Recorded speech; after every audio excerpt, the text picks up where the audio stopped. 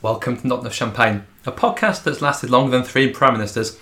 With me, trying to steady the ship after the excesses of previous podcasts, is Luke John Davis. Good afternoon, everyone. Returning triumphantly from the jungle is Councillor John Cotton. Hello. Shaking her head at the machinations of incompetent men is Jennifer Hemingway. Hello. And recording videos on social media with an elf on the shelf is my partner in propaganda, Steve Haynes. Why do I get the elf in the shelf? Our mission is to look back on British politics in 2022 and what a year it's been. Last year, when we did this review, the theme was, is Britain a failed state? I feel we're maybe slightly ahead of the curve on that, given that nothing seems to work anymore. But what we're going to talk about then is, as the Tory party goes into its 13th year of government, is the lesson they've taken is that true conservatism hasn't been tried.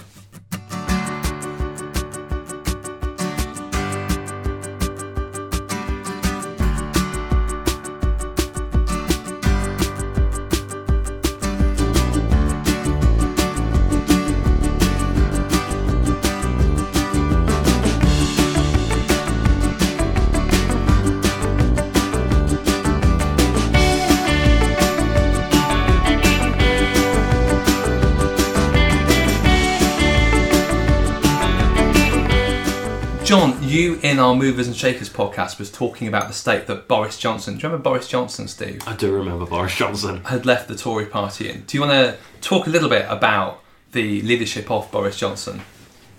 Well, where does one start? Do you want to start with the crimes and then kind of narrow down? It's been an extraordinary period that doesn't reflect well either on the nation or particularly on the Conservative Party that have allowed this to happen.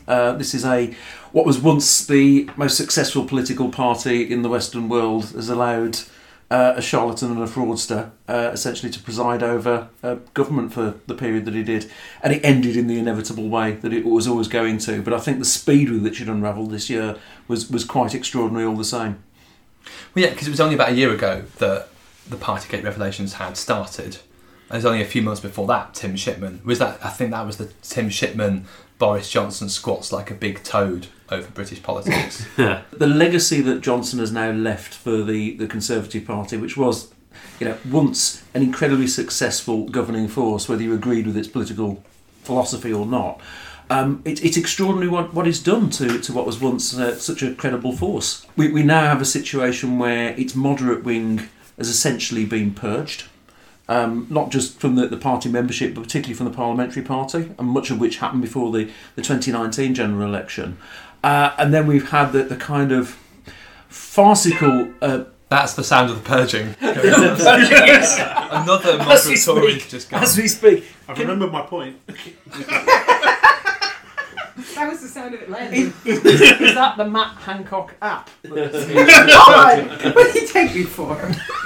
Boris Johnson's current political ideology was actually alien to the Conservative Party. I mean, he's changed political ideology about as often as he's changed wives, but the kind of big state nationalism was never a thing that the Conservative Party had as part of its DNA up until the influx from UKIP. And that was always an uncomfortable marriage of convenience that was kept when he was able to deliver an 80-seat majority. And I think the defenestration and how quickly that happened is actually also something to do with the fact that his ideology, for want of a better phrase, was an external one imported into the Conservative Party and not something that a large number of the senior Conservatives were invested in. On one day he had no way of delivering, because if you are going to run on that big state nationalist ticket, you don't make Rishi Sunak your Chancellor, because he's not going to spend money. You don't make Sajid Javid, former Chancellor of the Exchequer, or to give him his proper title, the Saj, your Chancellor, because he's also a thatcherite who's not going to spend money. But I don't think he had a viable candidate to be a Chancellor who was going to follow that. Yeah, I mean, I think you're right in that there was certainly going to be difficulty in kind of delivering any of that more kind of Gaullist vision that Johnson at least claimed to have. But the sheer size of the 2019 victory probably would have meant that he probably would have been able to get something through if he had been competent. But because he himself was incompetent, because he himself is so totally unsuited, let alone to govern, but just like manage anything. Like, this is somebody I would not trust managing like even basic like tasks in any business. And we've seen from his career that when you leave him to his own devices, he does not do things properly. He lies and he gets himself fired for it. Multiple times that's happened. But because of his just base personality, any hope that the Conservatives had that they could potentially deliver on something like that, it went away. I reckon even with someone like the Saj or Sunak in place, Johnson would have had the political capital to kind of just bully that through. Especially if it became the thing of, no, this is the thing we're doing, everything else to a degree doesn't matter, this is what we're doing.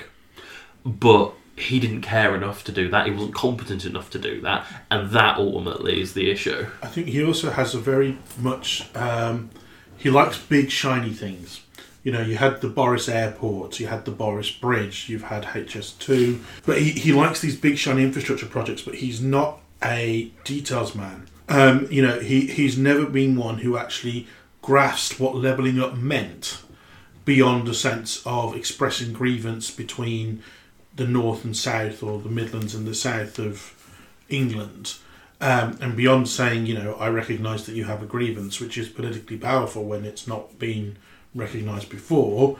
He didn't actually have a plan of how to put that into action, even before the pandemic came along and kind of sucked all the oxygen out of the room. But I think partly because of the pandemic, but also partly because of the fractured nature of the Conservatives and the fact they can't agree on what conservatism actually is, what has he actually done with an 80-seat majority? We voted to leave the EU with a deal that's proven to be a fallacy that even he says doesn't work, even though it's his deal that he negotiated. And what else has the Conservatives actually achieved in the last few years? You're saying incompetence. I'm actually wondering if it's less that and more the fact that he doesn't actually have any ideology that he is married to put forward. If he doesn't actually have anything that he wants to achieve other than let's make it shiny and pretty and in opposition to something else, then how can you achieve it? That's why I wonder if actually it was the departure of Dominic Cummings which was a big turning point probably in the Johnson government, because it felt like Cummings was the person who gave Johnson the strategy to win the election, and Cummings has an ideology for governing that Johnson doesn't really have. And then Cummings' departure, which again was probably about this time last year, wasn't it? I think after around Christmas. Yeah. And since then, it's just been completely directionless. And so I suppose you have the leadership election then to follow Johnson, and the Tories decide, well, actually, we could do with someone with a very clear ideological position, and so therefore vote for Liz Truss, because she has the clearest ideology, which is essentially to drive straight into the rocks and essentially put Adam Smith Institute pamphlets into practice. How did that go, Steve? It went swimmingly. Did it? That's good. I mean, I haven't checked my mortgage in a couple of months. Swimmingly because the ship has sunk. Yeah.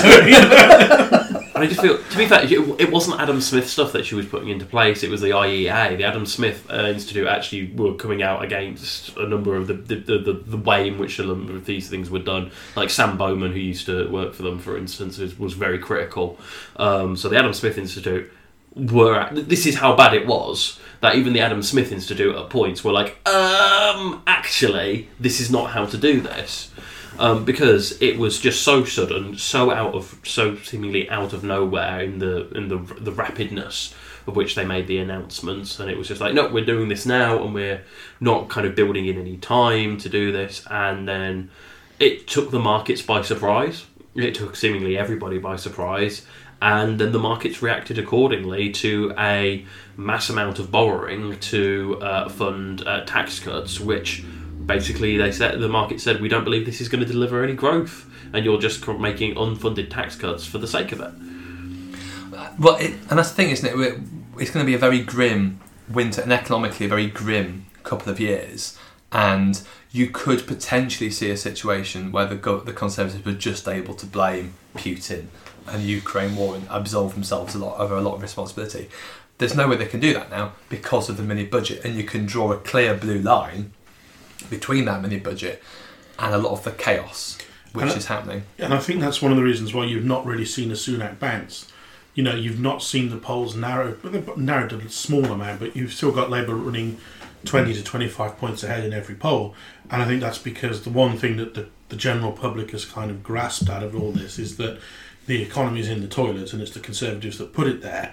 And I don't think the general public is actually listening to the Conservatives anymore. And actually, I think it's the fact that Conservatives are squabbling between themselves, because in the summer, when the government, that everyone knew the issues that were coming down the track in terms of the energy price hike that was going to happen, the cost of living crisis that was going to bite. And rather than put anything in place, instead what happens is the Tories just talk amongst themselves in a leadership contest. You have Boris Johnson there as a caretaker Prime Minister, but wasn't doing anything, and instead went on holiday. And I can't believe, and do close your ears, Jen, as an American listener, but even George W. Bush, so when you have the 2008 crash, and you've got George Bush is there as a lame duck Prime Minister, he's still trying to get TARP through Congress to make sure that essentially there is an American economy for either Barack Obama or John McCain to inhabit.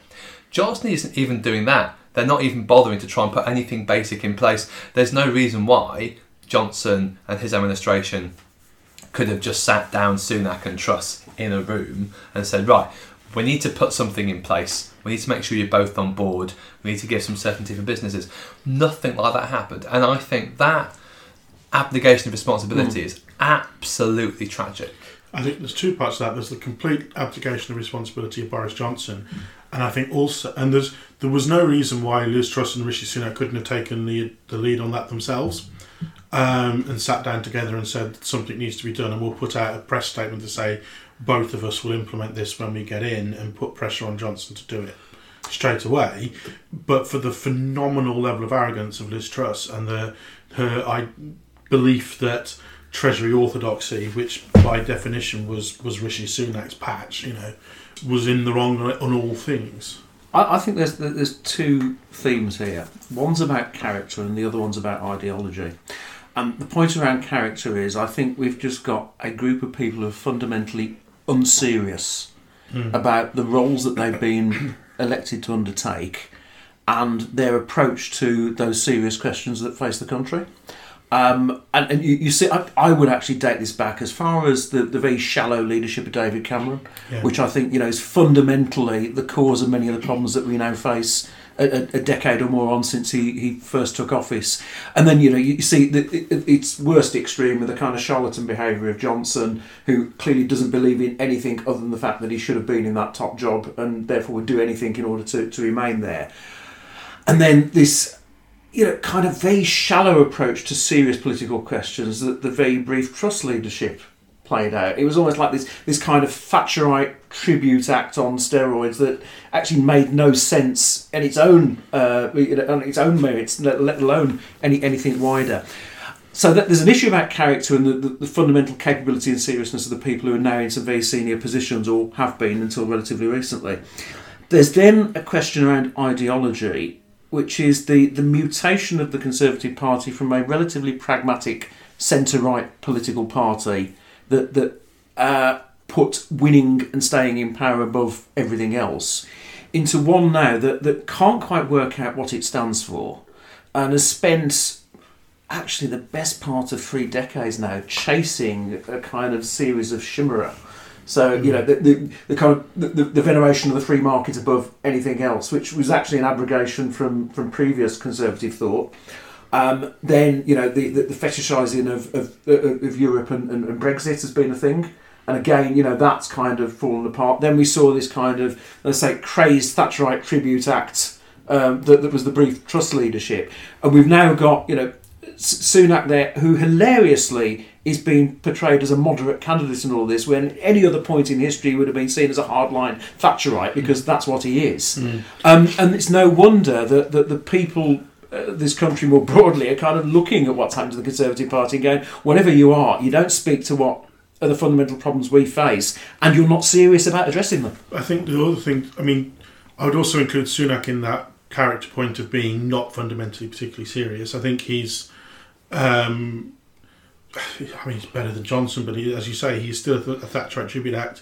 he's still completely divorced from the reality of the world. I mean, whether that's from his wealth or what have you. But I think I would sort of excuse Theresa May from that company. I think she had a huge number of issues with her and her own character issues, but I think she did have at least a sense of seriousness and an appreciation of what the job was. But I think the other thing is that there is also a complete vacuum of leadership. So Johnson fundamentally did not provide that day-to-day leadership particularly. He was good at the big shiny stuff, but he was not a details or a day-to-day man. And every time the going went tough, he disappeared off to Kiev to try and hide behind Zelensky.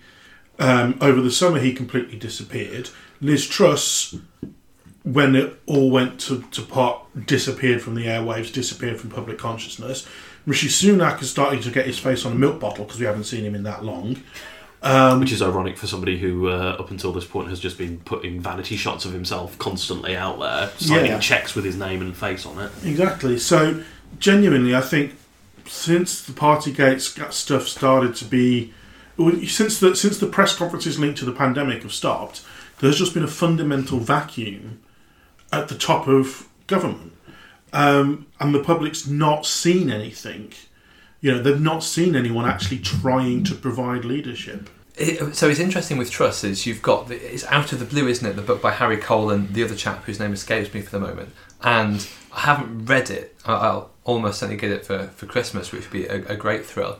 But the reviews of it are interesting in that they all basically say the same thing, which is they're trying to start out and do a reasonably sympathetic biography of Truss, but they fail to do so, essentially because she is such a fundamentally unsympathetic character and does seem quite arrogant and quite distant, happy to throw friends under the bus, doesn't seem to have a lot of close friends.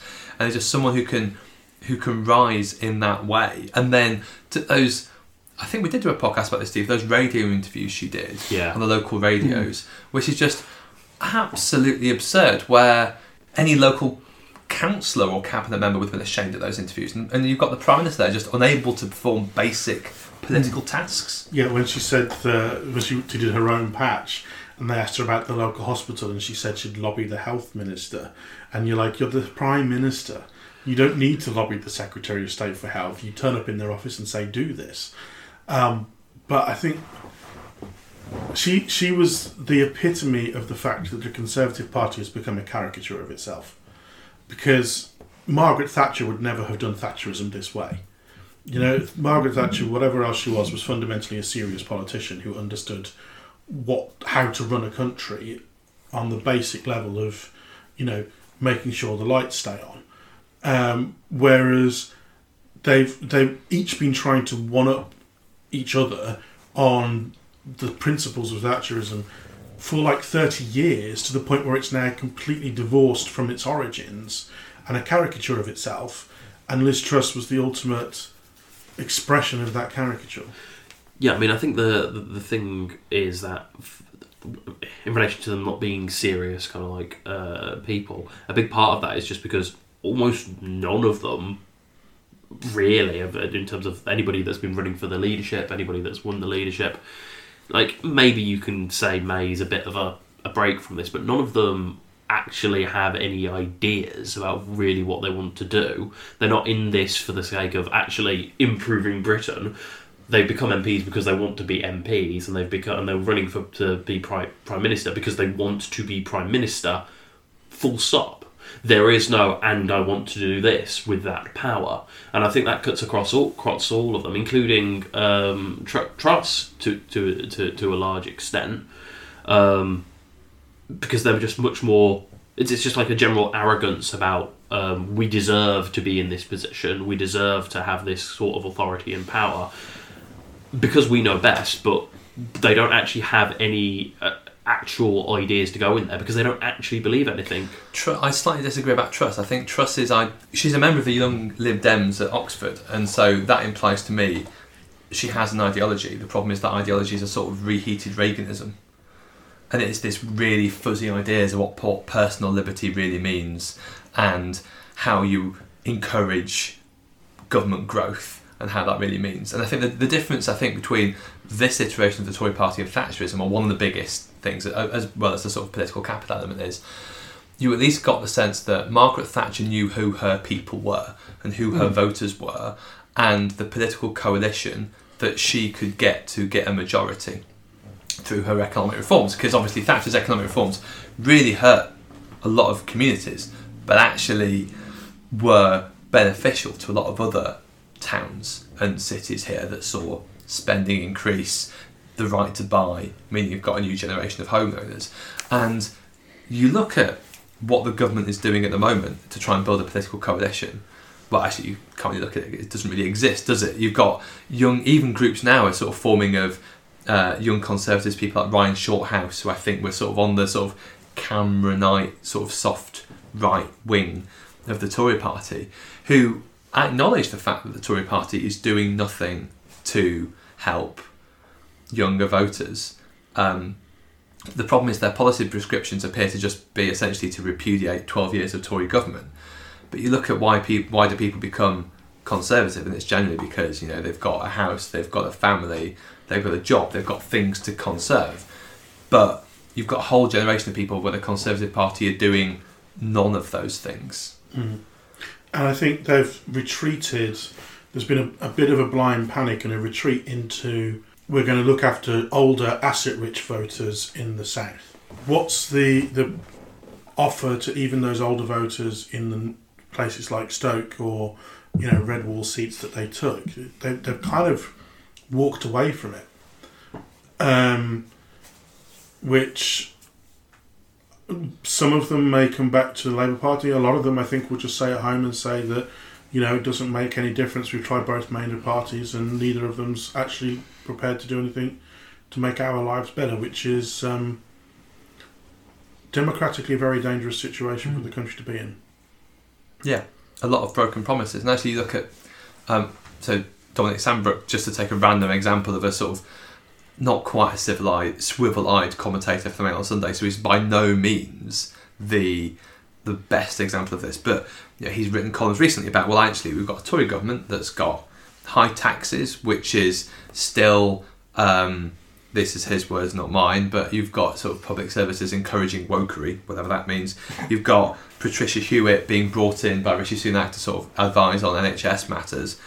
Isn't this just what's the difference between this and the Labour government? And actually you mentioned in the previous podcast we did, Steve, about Peter Cruddas, who was the former chair of the Tory party, talking about this being a left-wing administration. Mm-hmm. Yeah, there is a definite, like, they're very much kind of going down the path of the Republican Party in the US, where we're bringing in something radical that's actually not functioning. Oh, it must be because we're not doing it enough. We'll try something new. Oh, that's not working. We must not be doing it enough.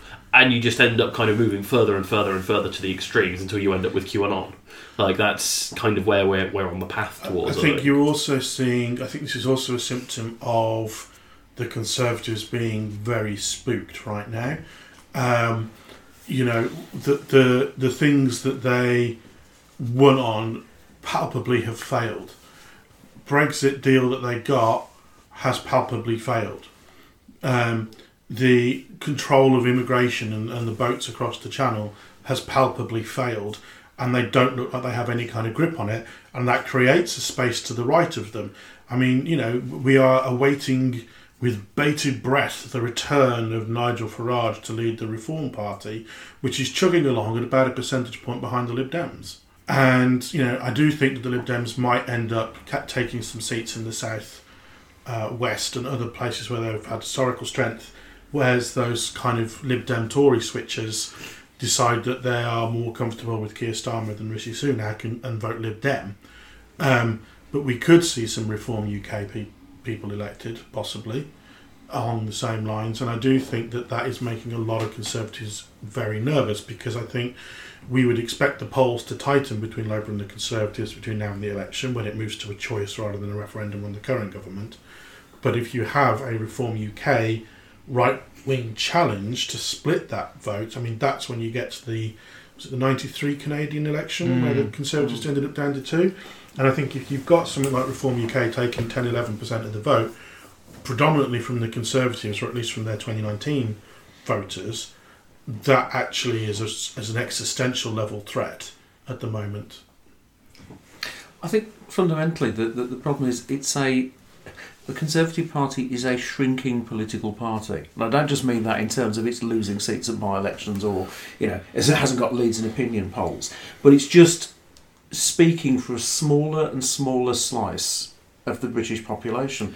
And you look at the membership of the party has shrunk massively and is completely out of kilter with the demographic of modern Britain. And therefore I think it's particularly they're prone to these kind of ideological fads and the kind of sloganeering approach to politics, the big state bad, small state good, let's wage war on wokery, whatever it is. And a more broadly based political party is more immune to that. And that is the problem they've now got. And I'm not clear how they start to rebuild the kind of successful, clearly centre-right, but more broadly based coalition that any party needs in order to be able to win a majority.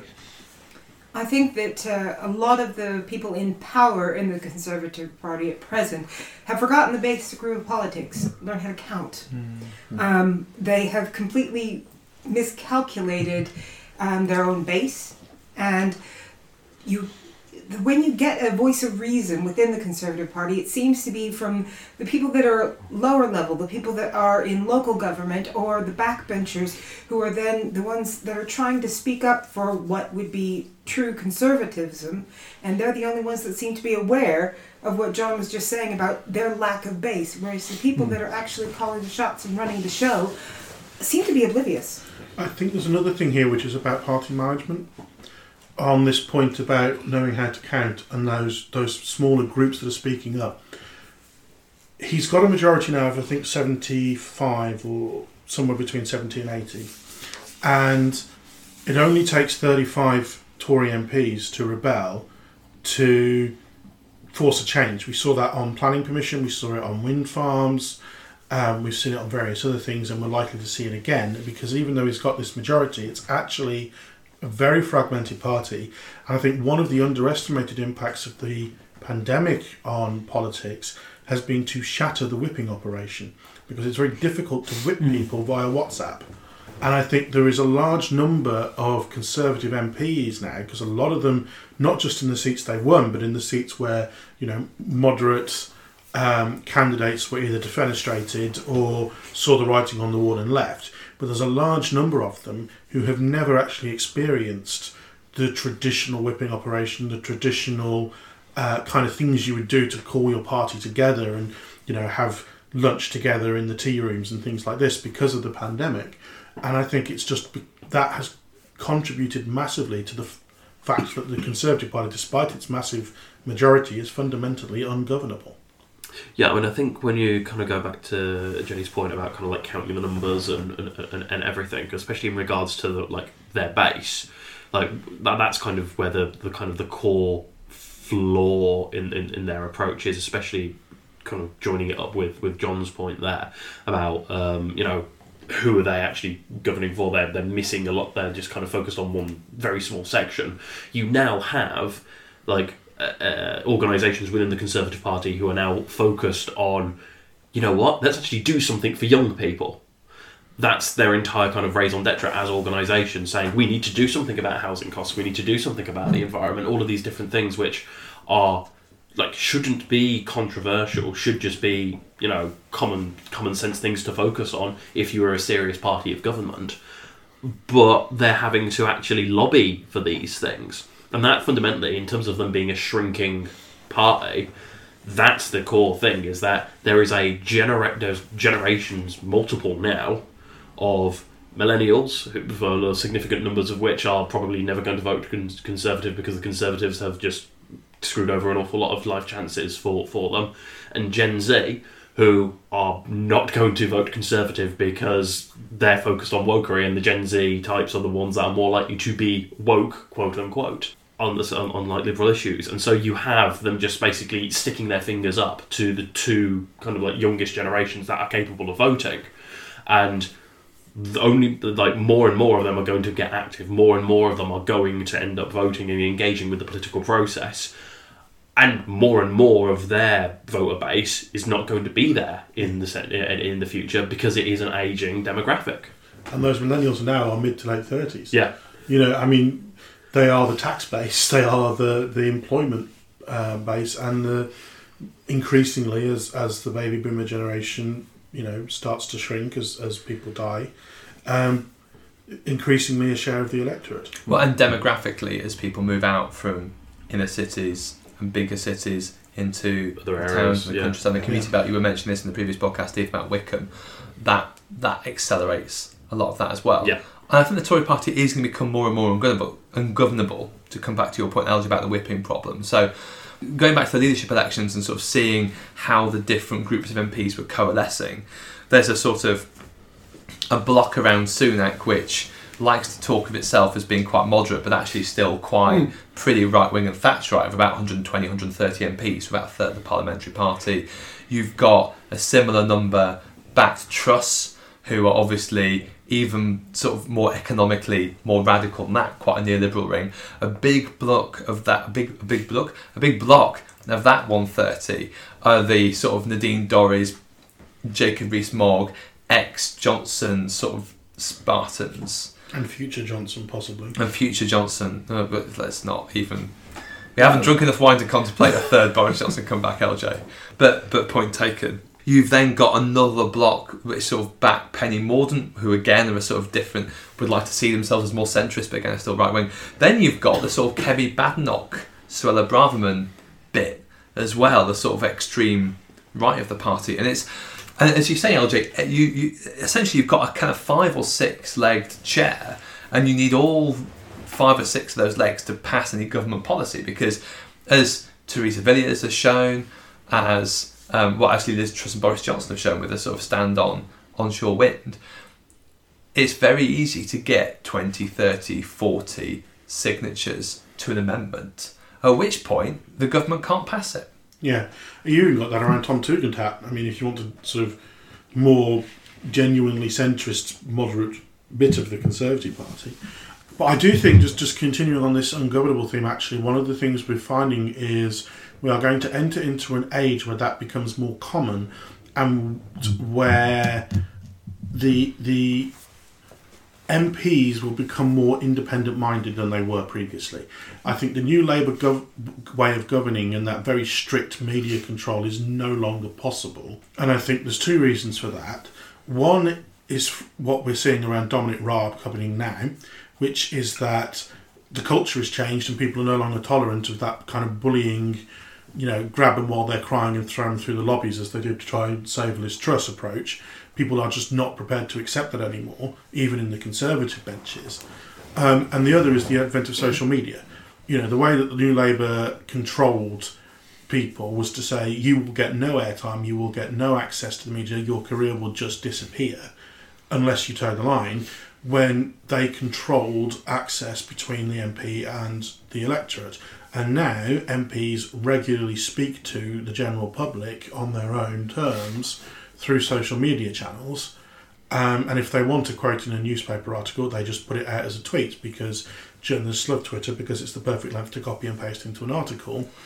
Not until this 3,000 character limit. Well, so. Yeah, but your sort of usual suspects, if you like, your Richard Bergen and Diane Abbott and so on, can't, you know, the spat between Diane Abbott and Wes Streeting that happened over the weekend over the NHS could not have happened as easily in the pre-social media age, because she would have struggled to get into the media. Well, it would have happened presumably behind the scenes of the PLP meeting, and probably no one would have leaked it to the press, let alone made a statement about it. Yeah. Whereas she was able to just put that out on Twitter and, you know, turn it into a Twitter sort of storm in a teacup, or, you know, a row that then gets into the media.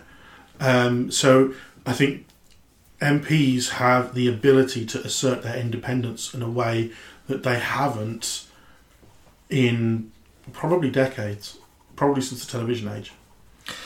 I think that's a really interesting point. And also, I think also the Conservative Party under Cameron did get a taste for rebellion as well. So I think it was Jacob Rees-Mogg was sort of talking about how it wasn't good for people to start rebelling against Sunak, and they had to show loyalty. And I remember him as being one of the quite prominent Johnson rebels, so I had a quick look at his voting record. So in the Cameron government, and obviously Rees-Mogg was on the back benches and part of the constant rebels, so he rebelled about 15% of the time, which I suppose doesn't sound like a lot, but actually when you've got a government with a majority of 80 that then can't get stuff through, that does, I think, become quite significant, and I think it's really only got worse since then. Yeah. And actually, in terms of that ungovernability and in terms of that unseriousness, I think you do see that with their approach to the unions and with the strikes at the moment, where you have a bunch of public sector workers whose pay has been declining, who've had a horrific period during the pandemic, and they're trying to get a decent day's pay for a decent day's work. And the government seem to think that all they need, they seem to be embracing it as a stick to beat the Labour Party with, and almost embracing the chaos. It's a bit like if kind of Jim Callaghan during the Winter of Discontent turned to Bernard Donahue and Joe Haynes and said, "Well, this is great, guys, isn't it? We can beat that wokey it's part Margaret of their, Thatcher. This is a great weapon for us this now." is it. It's part of the Thatcherite caricature. It's, oh, thank God, we can pick a fight with the unions. That's what won Margaret Thatcher the election in '83, and there's a war on as well. That's exactly the same thing. They are trying to rerun that playbook, but in a narrower and more extreme version every time. And if it fits into that story, it gets incorporated. And they are, the history repeats, first as tragedy, then as farce, and I think we're at the farce stage. I think that also rebellion as a concept fits in a different place in the British psyche, and that has changed in recent years, so that when you see the strikes happening and people walking out, you're getting a lot more support from the public. But at the same time, when you look at the voting records of MPs and you see people rebelling, whereas at one time the people that follow politics would have almost looked down on somebody breaking the whip, now it's almost considered admirable. And that shift really is indicative of a wider change. I think it's also part of brand building, because politicians now have the opportunity to build their own brand separate from the party they represent. Boris Johnson did it on different ways and different levels. Someone like Jess Phillips does it, Jess goes on Have I Got News For You because she is Jess Phillips, not because she is a member of the Labour Party or a Labour MP.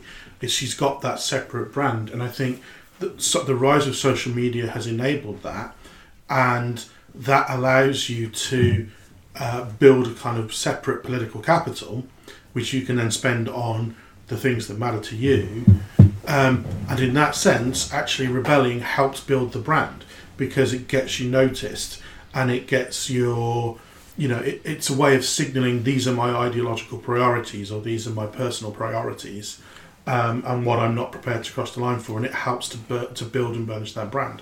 I will not tell Jess that you compared it to Boris Johnson on the podcast.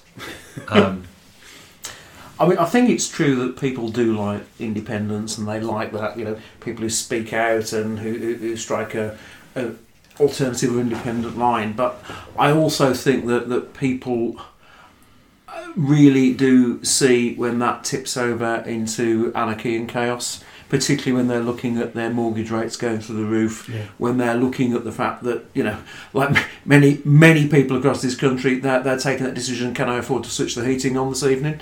And so their appetite for a bunch of political mavericks, I think, is actually quite limited. We like a little bit of this, but actually they also want competent, effective government that's pursuing the objectives that they think matter to them. And this, I think, is why the Tory party's now got a huge problem, because they do not see it as that force. They now see it entirely as a kind of collection of maverick, sloganeering characters who are more interested in their own little obsessions than they are in the things that matter to ordinary families up and down the country. Yeah, one maverick is great, 350 yeah. not. I would agree with that, but I would also say that one of the things about rebellion that people, when people admire it, they also want to know why. And the brand building is about defending a position. So one word that I think I have heard almost everybody in this room utter at some point during this podcast is arrogance. And when your rebellion is because of arrogance, then that's not going to be turning anybody's heads. What people want to see is a rebellion because of a sense of duty, and that is not a word that I've heard at all this evening.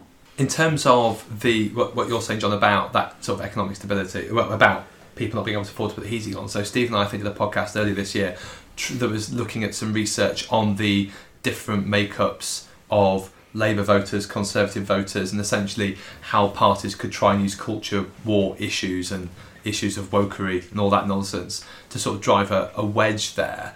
And the conclusion they came up with was that Conservative voters tended to come from more economically stable backgrounds. So they tend to be your Leave voters in the South who actually own their own houses and are happy with a no-deal Brexit and didn't think it would affect much, or even sort of the Red Wall voters. It tends to be those people who have bought Barratt homes. And actually, when you have a situation where their economic mismanagement means people are not sure if they can put the heating on or the shopping cost is going through the roof, then actually, yeah, as you say, that arrogance, Jet, it really does hit home, because actually no one cares about what Suella Braverman says about bathrooms, really, or what's happening at universities when people can't afford to eat and people can't afford to heat, and when you can trace that directly back to government. Does anyone think then? Let's doommonger. Our beloved comrade Bridget isn't here to sort of cast any gloom on proceedings, and obviously my habitual optimism precludes me from casting the first stone on this. Who can plot? What's the way back for the Conservatives? You have a hood put over your head, and then you end up 2 hours later in Downing Street, and Rishi Sunak looks at you and goes, "Tell me what I need to do next year to win the next election." I don't think they can. You can't. I don't think you can win the next election. Advisors are you? What I would say is that they do have a certain number of inbuilt advantages. The boundary review is slightly favourable to them. I think it gives them nominally another 5 to 10 seats, depending on how the final edits play out. The big thing that would possibly save the Conservatives, is Scotland, and is the original Red Wall. If we can't take back seats in Scotland, that 30 to 40 seat bank that we used to bank every election, actually it's much more difficult to get within striking distance of a majority of even one. And I think we have to take out Jacob Rees-Mogg without winning back any seats in Scotland. So I think the route to Rishi Sunak's promised survivorship, if you like, is for the SNP to remain strong north of the border. Wow. I'm not sure how the Conservative government could possibly manage that. I suppose as the wizened elder statesman of this podcast, who first got involved in politics in the early 90s and is forever kind of scarred by the experience of the 1992 election. So we're not going to get Keir to hold a rally in Sheffield. No. We're going to be all right. We're all right. But the real fear that always scars me is the never underestimate the Tories' sheer appetite for power and their willingness to do whatever they think it takes to win an election. And we've actually seen, not wanting to unravel or revisit anything we've talked about earlier on, but their ability to move sort of Gannet-like from platform to platform and just put together things that they think are electorally advantageous for them. Never underestimate their capacity to do that. I think, on balance, they have exhausted that road, but for Labour, it's now a matter of just staying absolutely on course, being really disciplined about the policy offer that we're making to the public, and just getting out there and putting that message across on doorsteps across the nation. That's the only way that we can get there to win. There you go. That's a rallying cry, I think. I feel you're right, John. I think that it feels like the Conservatives have sort of lost their aura a little bit. It's a bit like the Australian cricket team in 2009, when it didn't feel we could beat them because they were still Australia, but then you realise they were actually quite rubbish. I think it is back to the point the public aren't listening anymore. I think they've reinvented themselves multiple times, and one of the reasons Johnson was so successful was nobody thought that Boris Johnson's Conservative Party was the same party as David Cameron's Conservative Party. But I think now their ability to reinvent themselves... I mean, don't forget, the guy in Downing Street now also got fined for breaking the law over COVID regulations. He was absolutely a part of the Johnson government. And the public is just not listening to them anymore. So they can rebrand as much as they like. Nobody's paying any attention. Every battle plan, succeeds up to the point where you're ambushed by cake. Yeah, pretty much. If you want to hear us reinvent ourselves in the new year, you could support us on Patreon, couldn't you, Steve? You could indeed. You can head over to patreon.com/notenoughchampagne, where you can fling us a few quid every month. All the costs go to keeping the podcast running. And if you do that, you will find yourselves in receipt of some unique episodes, early episodes, and a few other bits and pieces. We're next going to record the quiz, so I might have to go and drink some wine. In the meantime, our website is nottinghamchampagne.com. Our Facebook page is facebook.com/nottinghamchampagne. James Cram designed the logo. You can follow him on Twitter @James Cram, and Dave Depper composed our theme tune, Lucky Good Times. I'm on Twitter @PaperbackRioter.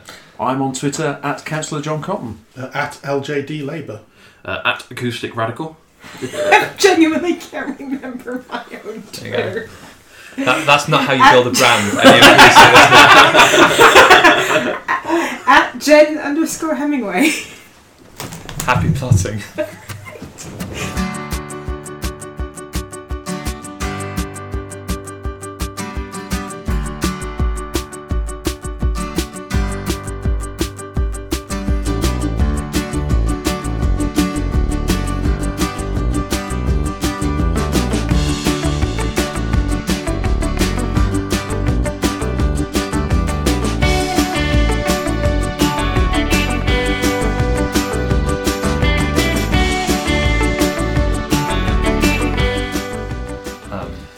The other thing is that we have a situation where I've completely forgotten the point I was about to make.